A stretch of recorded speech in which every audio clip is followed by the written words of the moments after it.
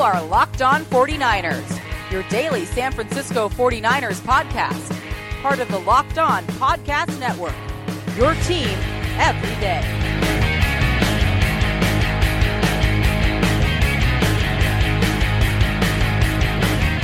Welcome to Locked On 49ers, part of the Locked On Podcast Network. I'm your host, Brian Peacock, with you again on this Tuesday episode of the show. My guest today is Mr. Chris Biederman. He is editor, lead writer, head honcho, Big Daddy over at, I don't know what his official title is, at Niners Wire. He and his crew pumping out all kinds of content over there at NinersWire.com. That is definitely a must bookmark for 49ers fans. We will be getting into all kinds of topics about the 49ers, the tight end position, the pass rush, how the linebackers are going to look with and without Reuben Foster, and if the 49ers did enough this offseason to really take that big leap into year two under Kyle Shanahan. A quick reminder to follow me on Twitter at BDPeacock. Email the show lockedon49ers at gmail.com. We will continue to take mailbag questions and ideas for topics and all kinds of other things. If you want to send those my way via Twitter or email, you can also find our Facebook page and Instagram.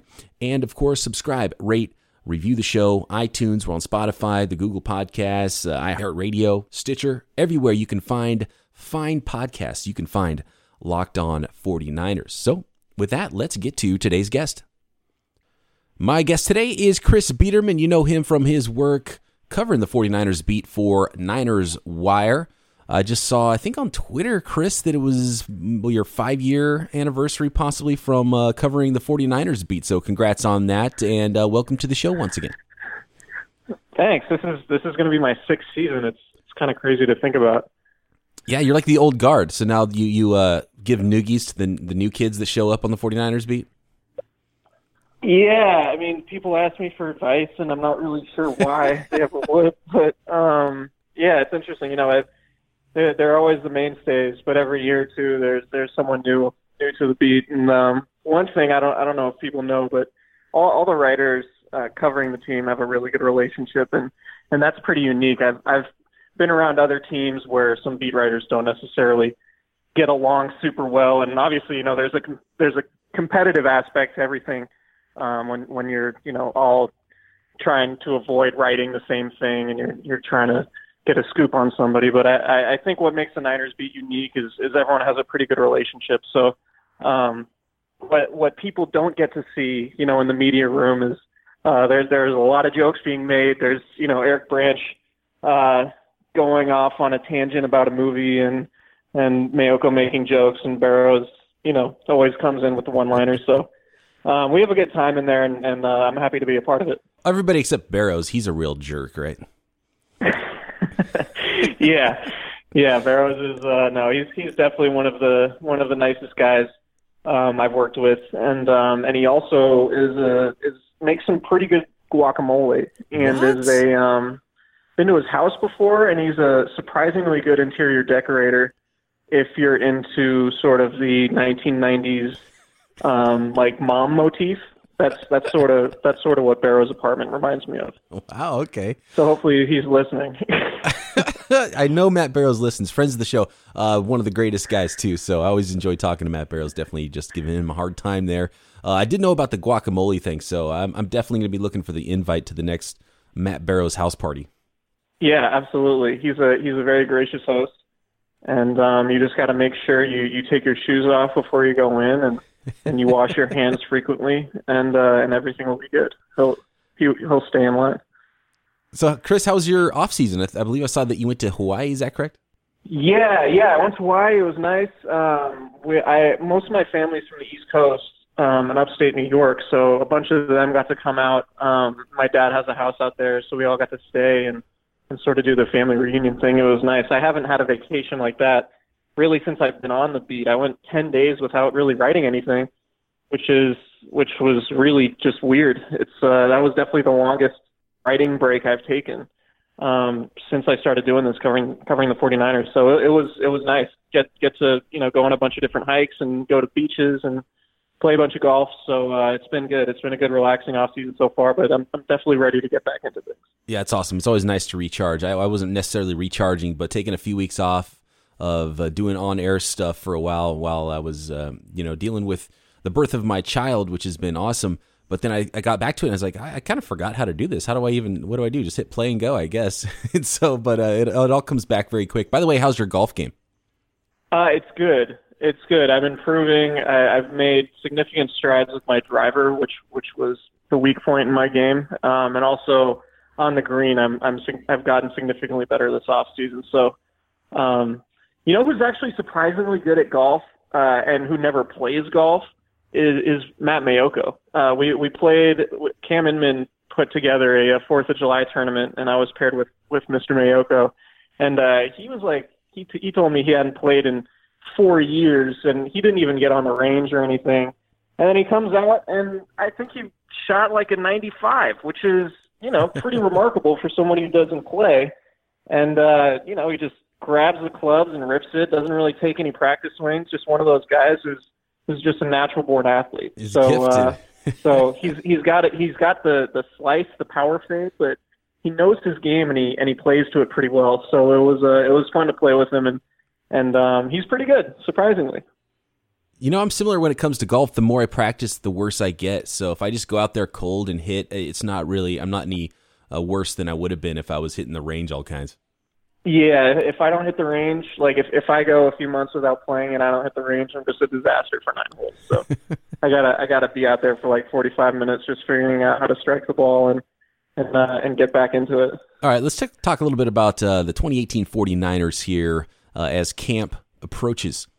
You had an article about the 5 reasons the 49ers could make the playoffs on NinersWire.com. And I was kind of surprised by a lot of times, when you see an article before training camp happens, when you're close to the team, you follow the team closely, you kind of can guess what's inside of an article. But the new attitude is something I didn't expect to be the number one reason you had here for the 49ers making the playoffs. Can you explain how you feel about the team's attitude and what's going on maybe upstairs being just as important and what's going on athletically on the field for the 49ers this year? Well, I think one of the biggest things I've learned since covering the team is locker room morale and culture is really important. I think the most obvious example is 2014 when the Niners probably had their most loaded roster under Jim Harbaugh, but they ended up going 8-8, and they were so dysfunctional behind the scenes in the locker room and the front office and all that they just couldn't put it together. And ultimately in the NFL, the level of talent between teams isn't all that different, and it's the team that's playing the best that generally wins games, not necessarily the most talented team. Now, obviously, the teams that end up winning the Super Bowl kind of marry both of those, right? Like the Eagles have probably top to bottom the most loaded roster in the NFL, but they're also all on the same page. They're also, all rowing in the same direction, and that's the sense I really get from this team now, particularly, from the rookie class last year. The group of free agents they've brought in over the last 2 years. These are all guys who are really buying into the team concept, and the Niners are really reluctant about adding any players that might not be team oriented or put the team ahead of their own individual accomplishments. So you talk to everybody, and just the camaraderie in the locker room is really good. There are a lot of close friends. Relationships forming in the locker room, and Jimmy Garoppolo is a part of that too, and he's been ingratiated pretty seamlessly into the locker room, and so I would say from that standpoint, everybody pulling for each other, and everybody hanging out off the field and being competitive in practice, and guys really cheering each other on, and videos and hear things about conditioning program, and they're all tying different games into different exercises for conditioning, and everybody's into it, and everybody's smiling, and there's just a real sense of togetherness with the team. And I think with a sport that's so predicated on execution and timing and chemistry, that type of camaraderie is really important. And you talk to different guys, and they're saying this is the most fun I've had playing football or being in the NFL and in years. And Joe Staley is obviously a guy who said that a bunch and talked about Kyle Shanahan sort of being the ringleader and all that, obviously, and John Lynch doing it from the GM spot. So I just think the Niners might not be the most talented team obviously in the NFC West, because you got the Rams down there and they're super loaded, but you look at just the feeling you get from talking to the guys and being around the locker room, there's a lot of really good chemistry right now. And, maybe that changes if they lose some games, but I think that's why, I'm optimistic about their chances to contend for a playoff spot this year. So with that, you got a new attitude coming into 2018 and, the confidence with the team and smaller incremental improvements on the roster, offensive line, and the secondary, full year, -2 games from Reuben Foster, and just a bunch of young players developing. This roster was pretty much gutted before last year, and of course, dropping that big element, which is the quarterback, onto the team for a full season. And in year 2 of Kyle Shanahan's 49ers, do you think those smaller incremental improvements will add up to one huge leap for the 49ers, who were 0-9 at one point going into last year, and to come out of the gate firing and competing with teams like the Vikings in week 1? Yeah, I think so. The defense was pretty good, over the last 5 games, even when Jimmy Garoppolo was really carrying the load and sort of the star of the team at that point. I would expect the defense to be better. I'm still curious about the pass rush, and I'm a little bit curious about, the health overall and the depth. They remade their cornerback group, but I'm not entirely sure, how much we can bank on Richard Sherman being the elite player that he was before he suffered his Achilles tear. But, you look at those games, I think it was weeks 2 through 6 last year. They were the first team in NFL history to lose 5 straight games by 3 points or fewer. And, you can go back through all those games, a play here, a play there. Brian Hoyer making a crucial pass on 3rd down or in the red zone would have been the difference in coming away with a win or losing those games in heartbreaking fashion. So, I look at it like you have a quarterback who, is capable of potentially being a Pro Bowl type player, the type of quarterback who, you could know that your offense is going to be competitive year in and year out with him. And solving that is a huge thing. Defensively, I'm really curious to see, how things shake out. I think the linebacking core is going to be really good, even though Reuben Foster is going to be out those 2 games. I'm optimistic about Fred Warner. I think he could end up displacing Malcolm Smith as soon as, the start of the season. Well, maybe not with Foster suspended, but it wouldn't surprise me at all to see Fred Warner start games in 2018. I think Ahkello Witherspoon's going to be good. The biggest question I really have in the secondary, I guess, aside from health too, and this is sort of related to health, I guess, is Jimmy Ward and what his role is going to be. I know the 49ers have cap space and they're going into it, or they're saying they're okay paying Jimmy Ward $8.5 million, making him, the defense's highest paid player. But he's not going to start as of right now. And I'm really curious to see how his status evolves throughout training camp. Is he going to be, are they going to stick him in the slot and give him an opportunity to beat out K'Waun Williams? Is he going to, he doesn't look like any of the other cornerbacks on the roster. They've loaded up on those, 6'2" guys with 33-inch arms, and Jimmy Ward is not that. And they're playing him at corner, but he just sort of looks out of place, and it doesn't seem like he's going to beat out Adrian Colbert for the free safety spot, although maybe he does.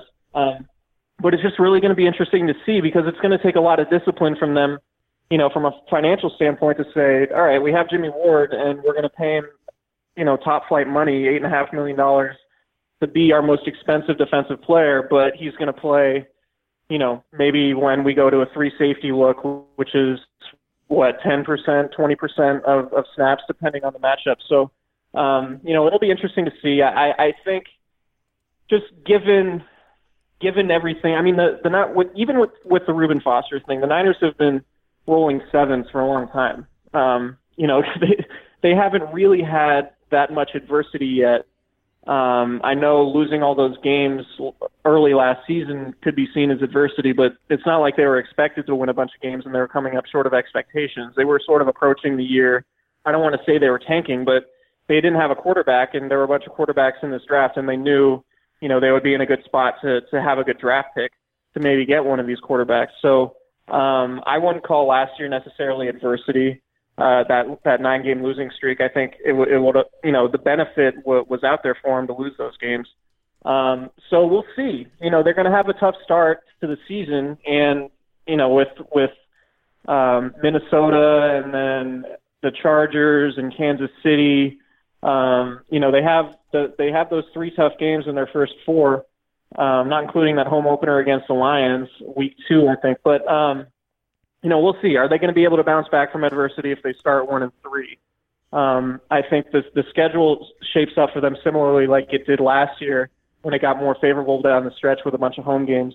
So maybe they start out, 1-3 and then go on a run to end the season and finish, 9-7 or 10-6 and they're in that playoff hunt. But, I'm curious to see. Their depth is going to be challenged. They have to stay healthy. But otherwise, I think all signs are pointing to, like you said, a pretty significant improvement over last year, mainly because they have their quarterback situation figured out. And I do think the additions of Jerick McKinnon and Weston Richburg are going to be positive too.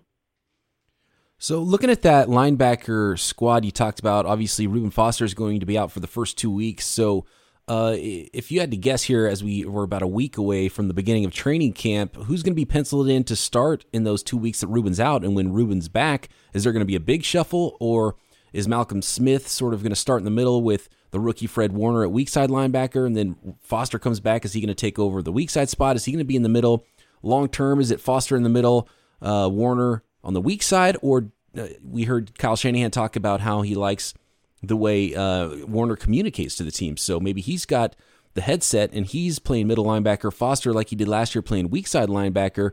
Malcolm Smith can play both. How are these guys lining up? What's it actually going to look like with that linebacking group? Well, Malcolm Smith has been calling the signals throughout the offseason program as the Mike linebacker. And the 49ers they made Reuben Foster the will linebacker last year, about midway through the season to let Brock Coyle call the signals, because Coyle's kind of the coach on the field type guy. He's not uber talented or uber athletic or anything, but he's the kind of guy who looks like he's going to be a coach in waiting at some point as soon as his career is over. He's that type of guy. He's been injured and hasn't participated in full team drills because he had shoulder surgery after the end of last year. But he's a guy that is calling the signals from the sideline like a coach would. So irrespective of that, I would think Malcolm Smith is going to be the Mike linebacker. Reuben Foster, when he's reinstated, will be the will linebacker. Fred Warner has been working as a second team Mike. And that's really interesting to me because he definitely didn't call the signals and wasn't the Mike linebacker at BYU. He was playing sort of an outside hybrid Sam linebacker / covering the slot, kind of a weird, funky defense they had at BYU. But he's super athletic and he's really smart. And it says a lot that the coaching staff trusts him enough to call the signals so early in the offseason program as a rookie. And that, to me, would indicate that they really like him. And they talk about those positions like they're interchangeable, but I think it's clear with certain guys they feel comfortable with some guys calling the signals and other guys not. I don't know that they love Reuben Foster calling all the signals. I think they sort of want him to just play and not necessarily worry about where everyone's aligning. And maybe Foster, turns into that guy maybe next year or the year after that. But I think it's going to be Malcolm Smith, and I would guess it's going to be Fred Warner at weak side. And then when Foster comes back, it will be Malcolm Smith at Mike and Foster at weak side. And then Warner could potentially take over Smith's job if Smith isn't as good as the Niners think he's going to be. Robert Saleh loved Malcolm Smith in training camp last year and was more or less devastated after he suffered that pec injury that cost him the entire season, which is somewhat surprising. I mean, obviously coaches are always going to be optimistic about their guys, but Malcolm Smith wasn't very good with the Raiders, and the Raiders had a lot of trouble in the middle of their defense, and they didn't bring Malcolm Smith back. So obviously that was a pretty telltale sign about where Malcolm Smith was in his career. So it was interesting to see the 49ers make such a big gamble and give him all that money. I think it was $26 million or something like that over 4 seasons. But this is essentially a contract year for Malcolm Smith. So the guaranteed money in his contract runs out after the season, so it wouldn't surprise me at all to see him be a cap casualty next spring. But, regardless of that, I would say Malcolm Smith at the mic, Fred Warner at the will to start, and then Reuben Foster would be the will when he comes back, and then Fred Warner might have a chance to get a starting spot at some point later in the year. You mentioned that contract situation with Malcolm Smith. Does Reuben Foster getting suspended for the first 2 games sort of save maybe Malcolm Smith or even Brock Coyle's job for being a veteran that's sort of a surprise cut during training camp, because they're going to need those bodies now? And then when he comes back, do you think anybody's job might be in jeopardy? Because like you mentioned, with Smith and Warner potentially playing middle linebacker, that's where Brock Coyle also plays. I don't know if the team needs to carry that many middle linebackers. They also have free agent Corey Toomer there as well. So they actually have quite a few numbers when Foster is back. Do you see any surprise cuts at that position? I think the guy who would be on the outside looking in is Corey Toomer. I think his deal is worth something like $600K. So they made their a minimal financial commitment to him, and they brought him in, after Reuben Foster's charges, or after his arrest, was apparent. They were unsure about what his future was going to be like. So I think they like Coyle enough, even if he's not starting, to be a core special teamer like he was in Seattle and like he was last year. He's a guy they really value.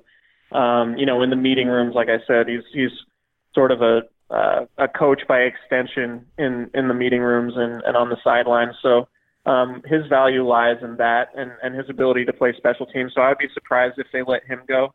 They also like his toughness. He played through that shoulder injury throughout all last year.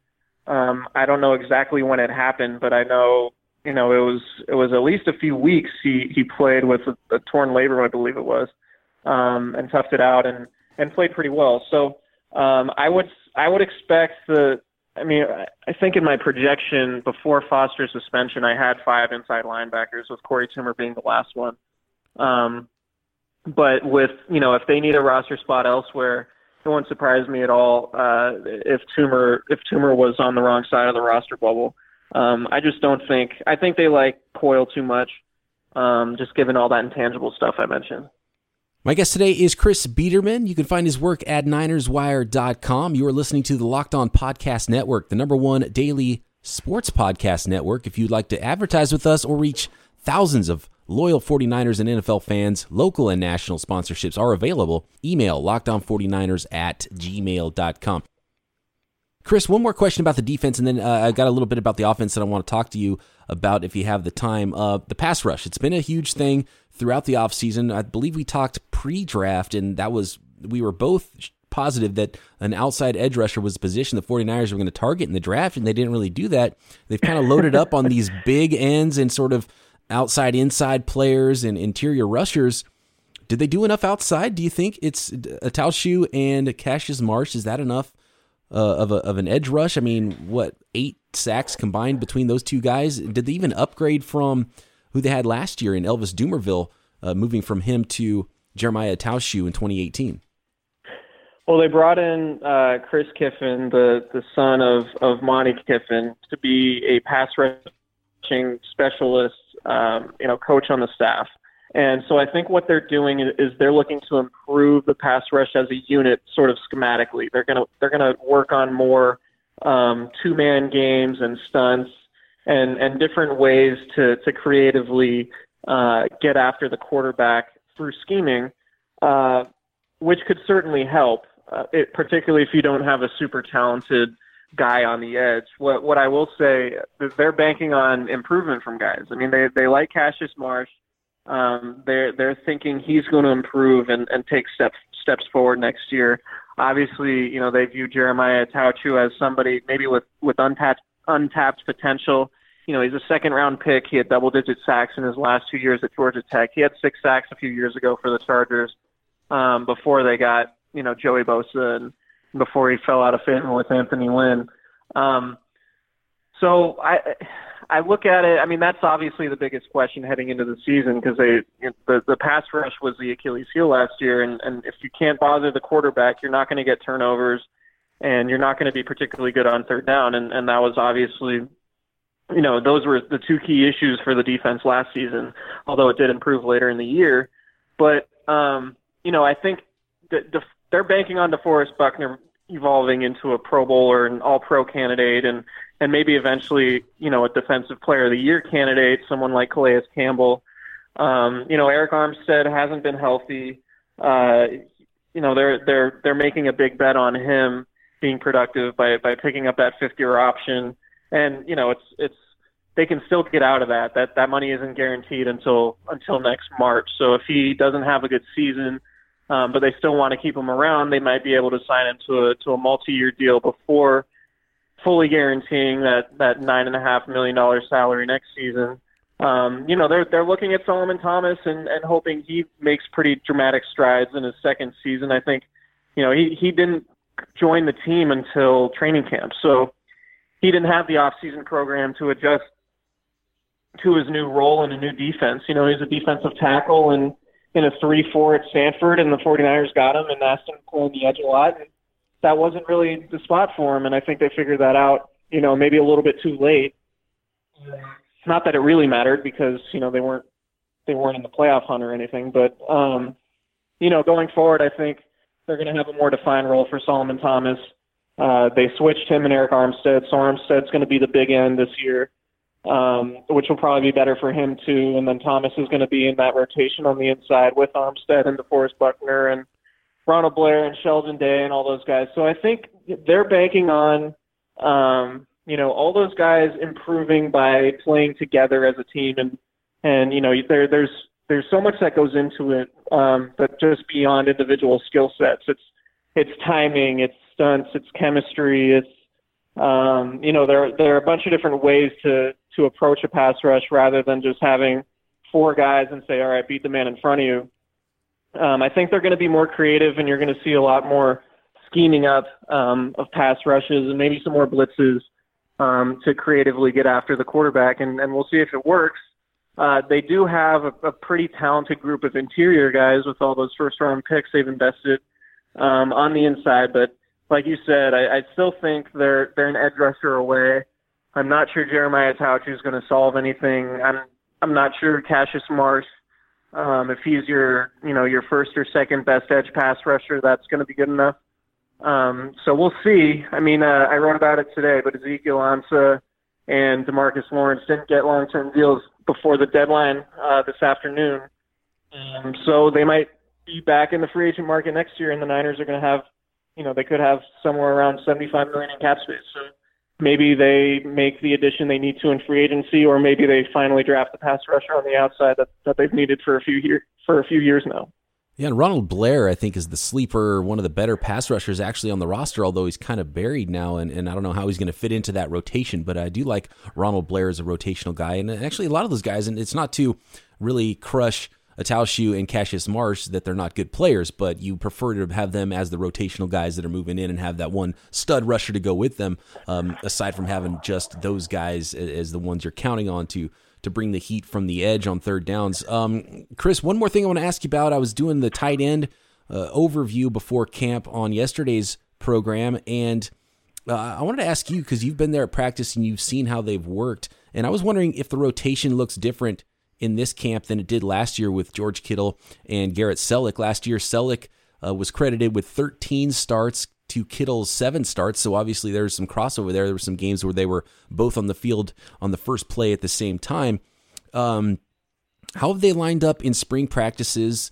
Are they lining up at 2 separate positions where Selleck is sort of the old-school inline guy and Kittle is the move tight end and moving around? Or did it look more like a tight end 1, tight end 2 situation? Well, they don't really look at it in those terms. Kyle Shanahan explained it at one point last year, sort of how he views all those different guys. He has positions in the offense that anybody can play. So there could be, I think the wide receiver is in the slot, right? And you could have Trent Taylor there, or you could have a running back there, or you could have one of the tight ends there, or you can have Kyle Juszczyk there. These are positions that aren't defined necessarily by positions as we look at them, like tight end, fullback, running back, receiver. These are, who's lining up in the Y, who's lining up in the X and the Z, and those things. And I don't even know if that's the correct vernacular. But so you see all these guys line up everywhere. I would say generally Garrett Selleck is more of the inline blocking guy, and Kittle is the guy moving around a lot before the snap, and sometimes lining up in line, sometimes lining up in the backfield, going out to the slot. And I think they're going to feature Kittle more in the passing game, more as a diverse weapon. And Selleck is going to be the guy that's doing more blocking. I think that's generally how they're going to be used, just based on their skill sets. And I've hinted at it a few different times writing about George Kittle this offseason. I think he's only one of 9 rookie tight ends to ever have 500 yards in their first season. And you just look at what he dealt with last year. He wasn't healthy all season, and it started in training camp. I think he had a hamstring injury or a groin injury, and he missed time. He missed preseason games. He's a guy who dealt with injuries throughout the year, and he only missed 1 game because his ankle was really screwed up at one point late in the year, and then he had to sit. I forget which game it was, but he wasn't healthy. So if he is healthy and with the second season, a full off season, playing with Jimmy Garoppolo, he got 15 of 19 targets from Garoppolo last season in 4 games. I think Kittle could be a really good player this year, and maybe a sleeper, in your fantasy team, just because the Niners didn't really add a red zone target, and I think they're banking on Kittle and Pierre Garçon and those guys being more viable threats in the red zone. So I'm optimistic about Kittle, but yeah, I think Kittle's the guy who moves around more. He has a more diverse skill set. He's obviously faster. But Kyle Shanahan can devise ways to get Garrett Selleck open too, and that happened a lot last year, particularly in the red zone. He led the team with 4 touchdown catches. So I would imagine they're both going to play a lot. It's well known how much Kyle Shanahan loves his 13 personnel and play action and things like that to get the tight ends involved. So that's how I see it. I think Selleck's generally going to be more of a blocking guy, and Kittle's going to be moving around a lot. But I would expect Kittle to have a pretty good season in year 2. So what you're saying is we're still going to have some Selleck time in 2018? Yes, I do think there's still going to be some Selleck time. Coming from New England, Jimmy Garoppolo obviously is used to featuring his tight ends a lot in particularly in the red zone and third down and things like that. So I would imagine he's going to use those guys a lot next year too.